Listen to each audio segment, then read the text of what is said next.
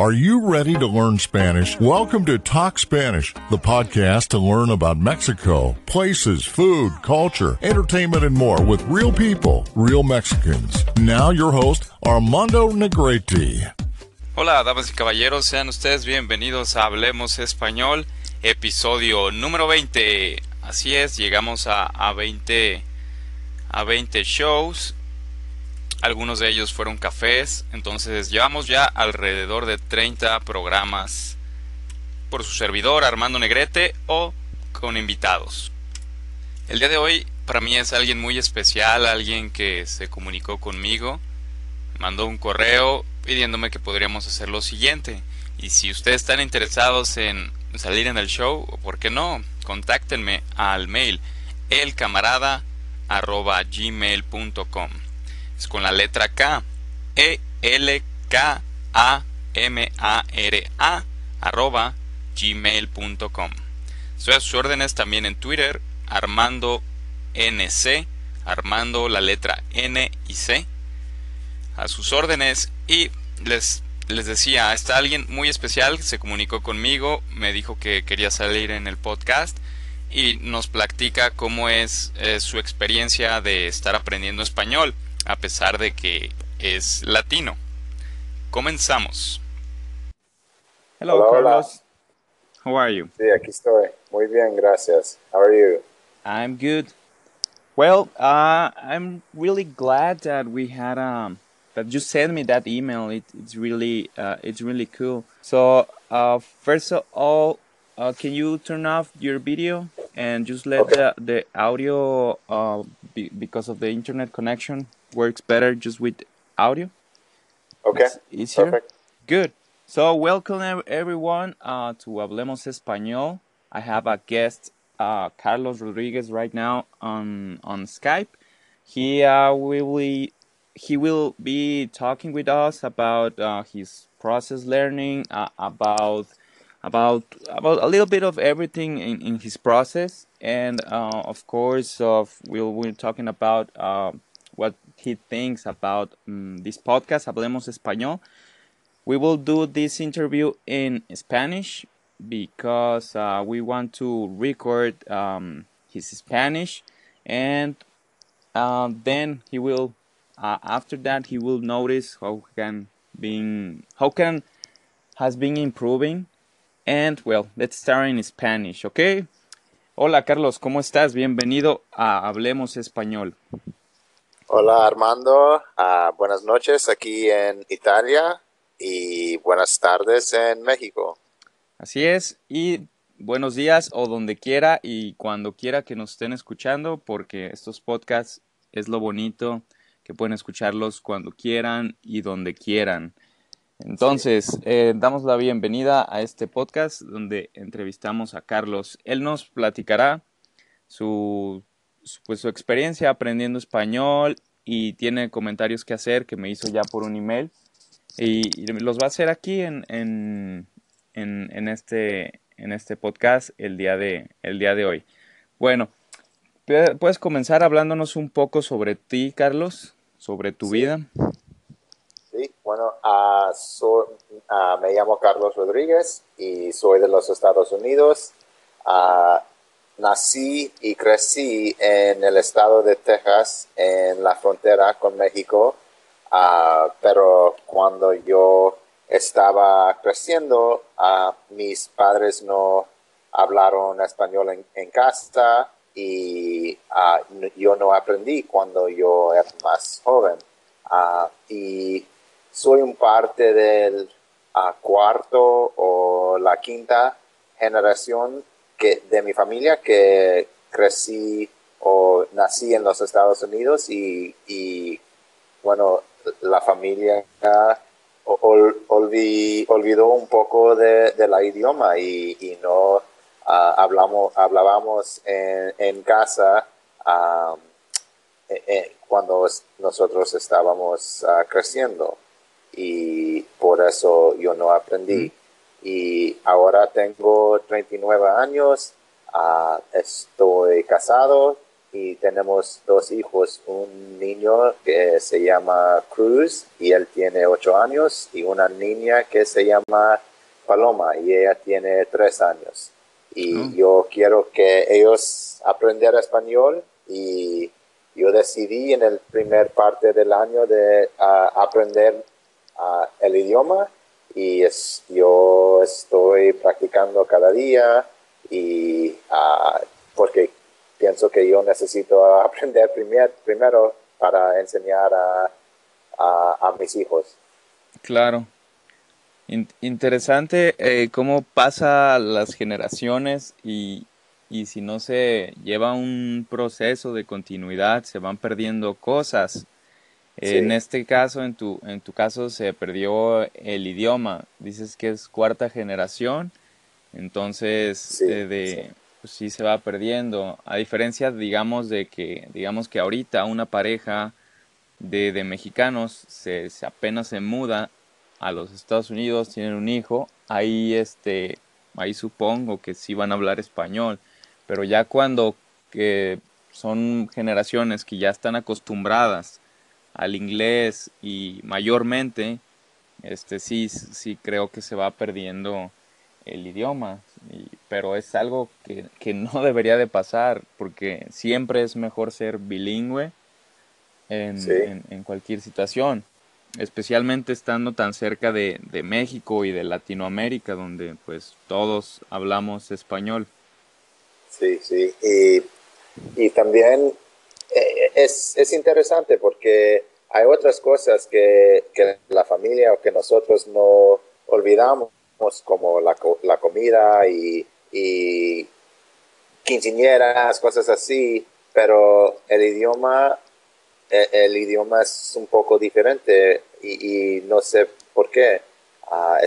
No sé si es porque es difícil de enseñar a sus hijos cuando ellos están en la escuela todo el día hablando en inglés y es un poco difícil de enseñar a sus hijos y por eso es una cosa que mi familia olvidó o otra cosa, pero ahora, a- ahora quiero cambiar la tradición y quiero enseñar a mis hijos y empezamos un poco durante este viaje que estamos al proceso a enseñar a mi hijo. Claro, muy bien. Sí, hay unas cosas que se pierden, otras no. Y bueno, yo siempre lo he dicho aquí, yo no sé enseñar español, pero yo puedo mostrarles el ejemplo y algunas cosas para los que ya hablan un poco. Ese es el objetivo de este idioma. Compartir una Sí, charla hablando un español un poco lento, algunas explicaciones y sí. esa es la idea.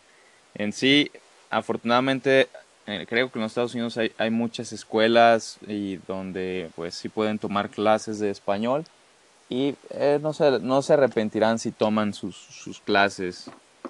Y bueno, y también hoy en día es diferente que años pasados porque ahora tenemos muchos recursos en el Internet para aprender idiomas y muchas son gratis, como hay aplicaciones para su teléfono que puedes usar cuando tienes tiempo y son gratis, como Duolingo y HelloTalk es otra aplicación que yo estoy usando para aprender y también hay videos en YouTube y otras cosas que son gratis y es un poco más fácil ahora de aprender idiomas um, que en el pasado.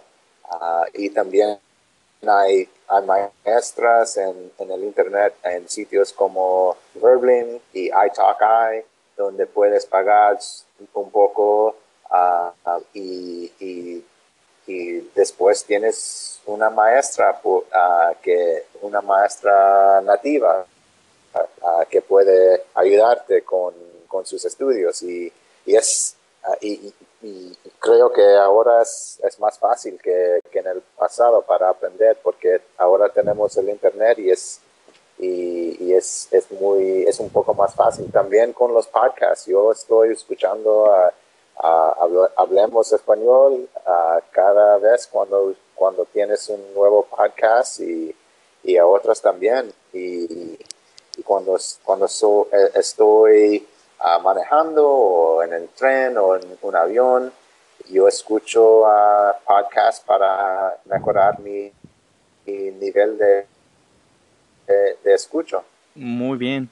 Sí, ya quien quiere puede aprender Sí, un idioma y tantas cosas en Internet, bendito Internet que nos conecta y nos hace mejores. Ahora, una pregunta. ¿Qué, qué, qué episodio del podcast Hablemos Español te ha gustado más y por qué? a mí las primeras podcasts sobre las palabras de México que no puedes aprender en clase o en otros lugares, como las palabras que hablan en la calle, Sí, el como slang.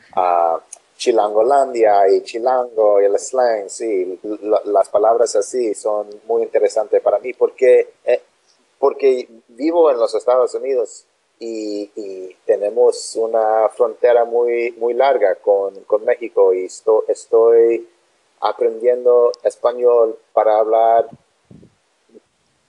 con la gente que vive en los Estados Unidos y mucha de la gente son de México y ellos van a hablar con palabras así y yo necesito aprender esos también con, con las otras palabras y fue muy interesante, muy cómico y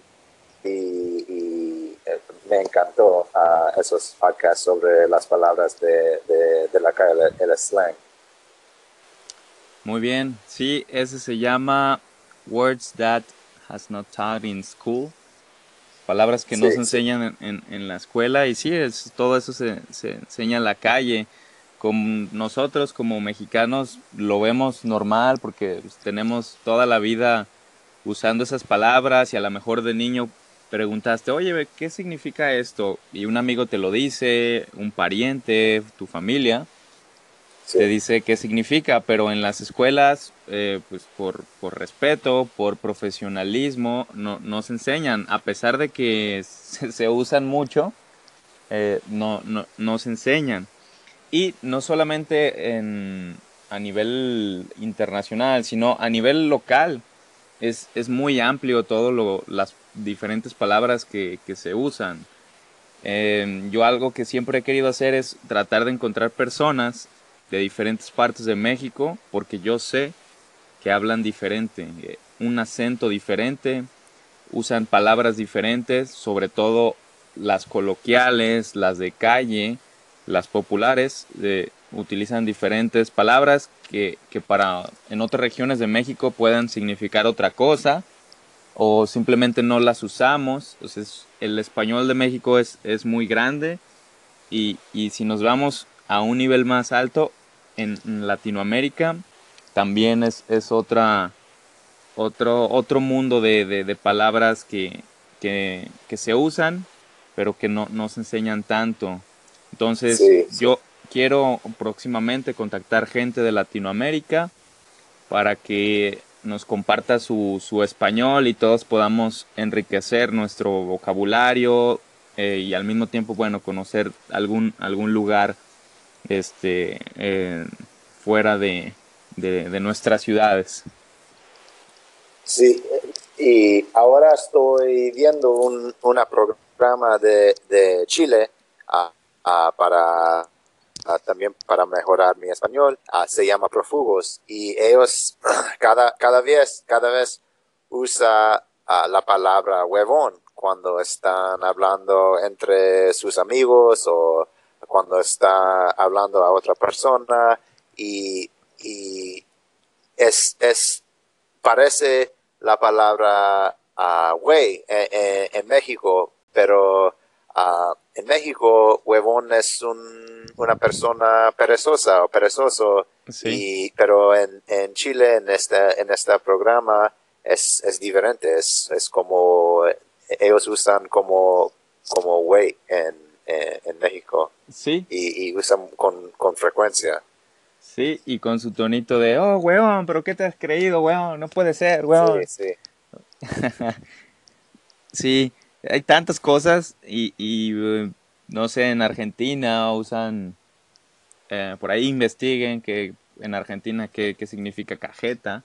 Aquí es un dulce típico de leche, allá es una cosa vulgar y en muchas otras variaciones de palabras. Y no se diga también España, el país de España, que también otras palabras significan otra cosa. Pero, pero bueno, gracias por compartir cuál fue tu podcast favorito y cuáles son los recursos que utilizas para mejorar español. Si pudieras ujú, eh, querer aprenderte una película en español, poder hablar como en una película o una película que hayas dicho, me ha gustado mucho el español de eso, ¿cuál sería? ¿Tienes alguna en mente? Ah, bueno, ahora también estoy viendo un programa en el internet que se llama Dueños al Paraíso. Es ¿Mm? una telenovela y es en Univision y puedes encontrar la programa en el internet y es gratis y es una serie uh, y una telenovela y puedes ver la programa y leer las palabras en español al mismo tiempo abajo de la pantalla. Y es una programa muy interesante, es una telenovela típica, pero es sobre, tiene una tema muy interesante, es sobre narcotraficantes y tiene armas y violencia y todo eso y es un poco interesante, es un poco divertido para aprender y leer al mismo tiempo y es diferente que otras cosas y que son un poco aburridos, pero este programa es muy interesante para mí es muy divertido de ver. Muy bien, sí, en las telenovelas, así como producto cultural, yo no lo recomiendo, pero con fines de lenguaje, sí, porque es un lenguaje fácil que usan, son palabras pues de fácil digestión, los diálogos son sencillos, entonces no se perderán. Y si las ven con subtítulos, pues su aprendizaje será más alto. Sí. Sí, entonces, ¿qué es lo que más funciona para ti? ¿El conversar, el leer o el escuchar? Bueno, mi meta para todo esto que yo estoy haciendo es de conversar, es de hablar, para comunicar en persona con otros cuando estoy viajando, cuando estoy trabajando y por eso mi meta es de mejorar uh, mi nivel de hablar y después creo que puedo aprender las otras cosas como acentos cuando yo escribo, cuando necesito escribir algo en español, Sí. puedo aprender esos un poco más tarde, pero para mí lo mejor es de aprender de hablar mejor que ahora.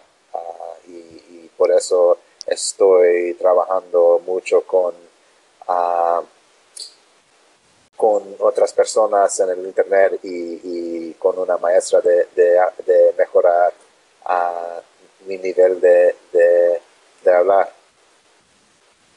Sí, exacto. Conversando es como, y juntándose con personas que hablan el idioma es como más se van a apropiar de algo. Entonces, si no pueden obtener a alguien que hable español, pues busquen los audios, los podcasts, videos, y poco a poco sentirán que platican con la persona y ya después ustedes practicarán su pronunciación o su forma de hablar, pero lo importante es estar consumiendo el contenido necesario. Ahora bien, aprovechando aquí la entrevista, Carlos, gracias por compartir tu proceso de aprendizaje y por qué. Ahora quiero pasar unos minutos para conocer dónde creciste. ¿Está bien si te hago algunas preguntas sobre cómo es dónde creciste y dónde Sí, vives? sí, claro. Muy bien, Sí, dijiste Texas. sí. Muy bien. Y sí, yo crecí ah, en la frontera, en una ciudad que se llama Brownsville. Es al otro lado de la ciudad de Matamoros, en México, en el estado de Tamaulipas. Creo que es que está en Tamaulipas. Sí, Ah, es sí, correcto. y crecí ahí en Brownsville y como dije, no aprendí español en casa, pero aprendí otras cosas sobre la cultura de México, pero o, no aprendí el idioma. Y después de Brownsville, cuando yo terminé uh, high school o el colegio, Sí.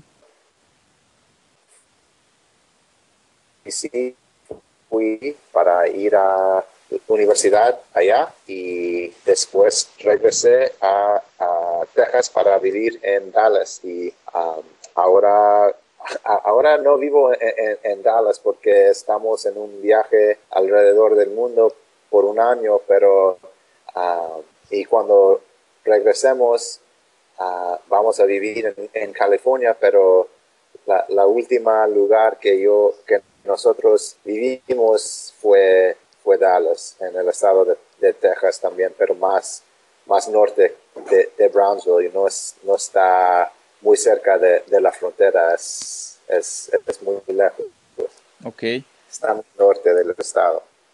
muy bien. ¿Cómo es diferente las ciudades y pueblos de frontera en los Estados Unidos? ¿Es diferente a otras regiones en cuanto a la forma de hablar, en cuanto a la comida? ¿Crees que hay más mezcla de latinos en las ciudades de frontera? Sí,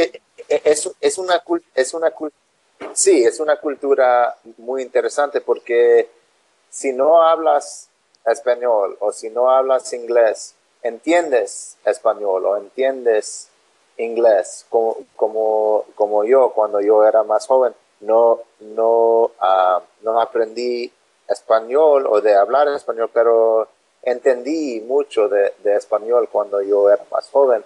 Pero cuando yo hablaba con, con una persona en Brownsville y ellos no sabía inglés, entendí que mis palabras en inglés y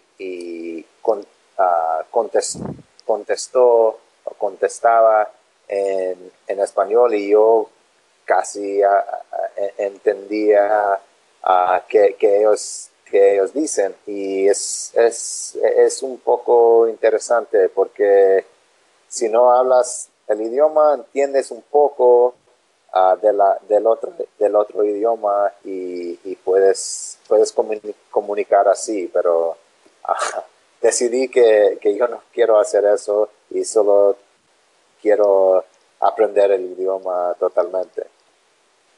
Muy bien. Sí, eso pasa, por lo menos lo entiendes y como sea respondes o en inglés y te entienden también.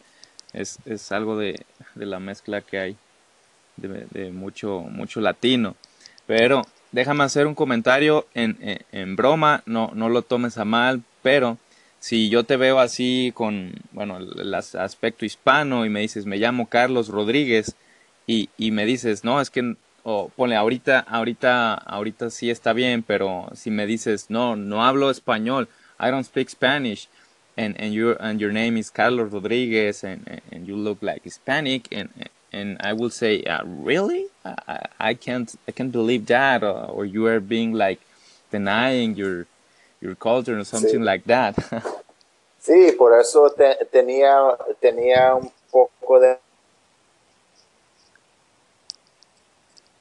vergüenza cuando yo estaba creciendo, porque como una persona típica que se llama Carlos Rodríguez y, y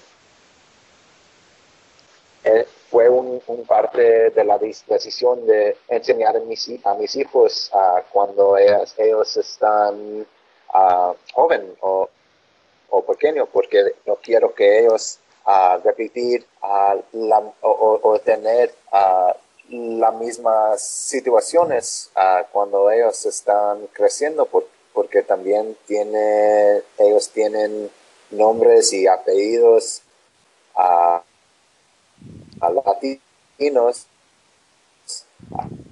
a Cruz Rodríguez y Paloma Rodríguez, y quiero que ellos tienen una experiencia diferente que yo, y quiero que ellos no tienen vergüenza cuando alguien habla con ellos en español.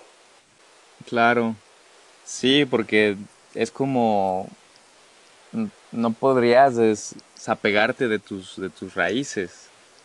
Sí, Y sí, dices, a lo mejor es un latino en Europa, ¿no? Y hay una generación, la cuarta generación en Europa, y ahí sí, pues no habría tanto problema de que no hables español. Es por todos los idiomas que hay y porque no hay tanto latino, pero estando en Estados Unidos, en ciudades donde pues hay bastantes latinos, pues entonces ahí sí es como la gente puede pensar raro de ¿por qué no hablas español?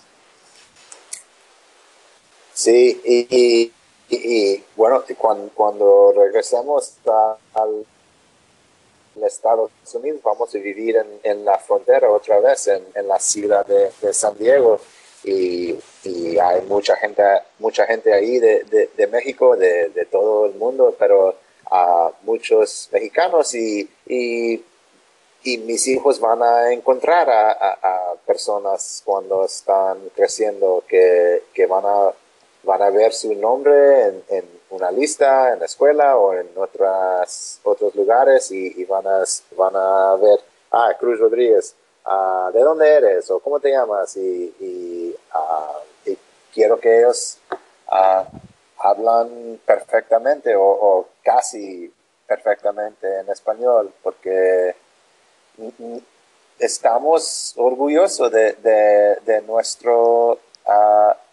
nuestra historia, de nuestra familia, de la cultura de México, Sí, pero solo tenemos que aprender esta cosa finalmente para, com- para completar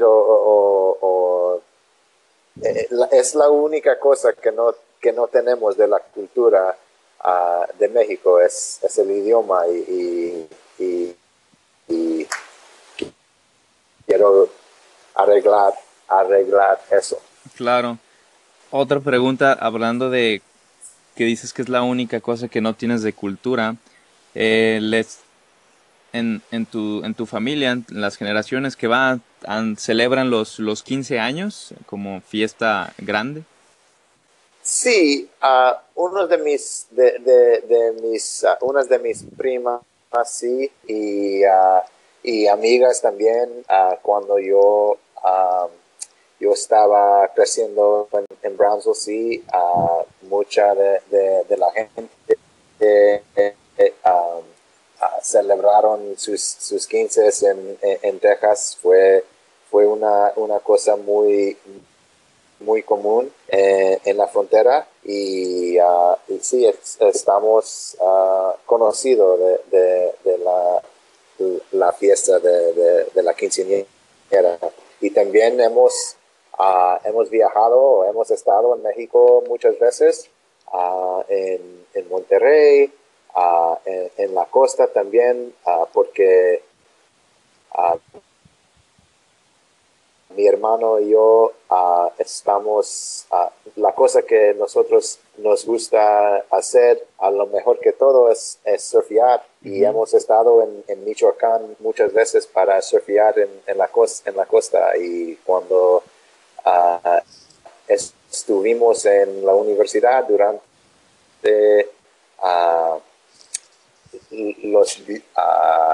durante nuestras vacaciones de escuela, fuimos en bus de Matamoros a la costa de Michoacán y nos pasamos mucho tiempo allí surfeando en la costa de Michoacán y fue muy divertido. Muy bien. Una última pregunta. Podemos estar conversando por más tiempo, pero el tiempo del podcast es limitado. Una pregunta que a lo mejor no tiene así mucha importancia, pero hablando de tradiciones y de cultura, ¿has quebrado una piñata? Creo que es la piñata todavía no es un parte de la cultura de México, es un parte de la cultura de los Estados Unidos, de todo.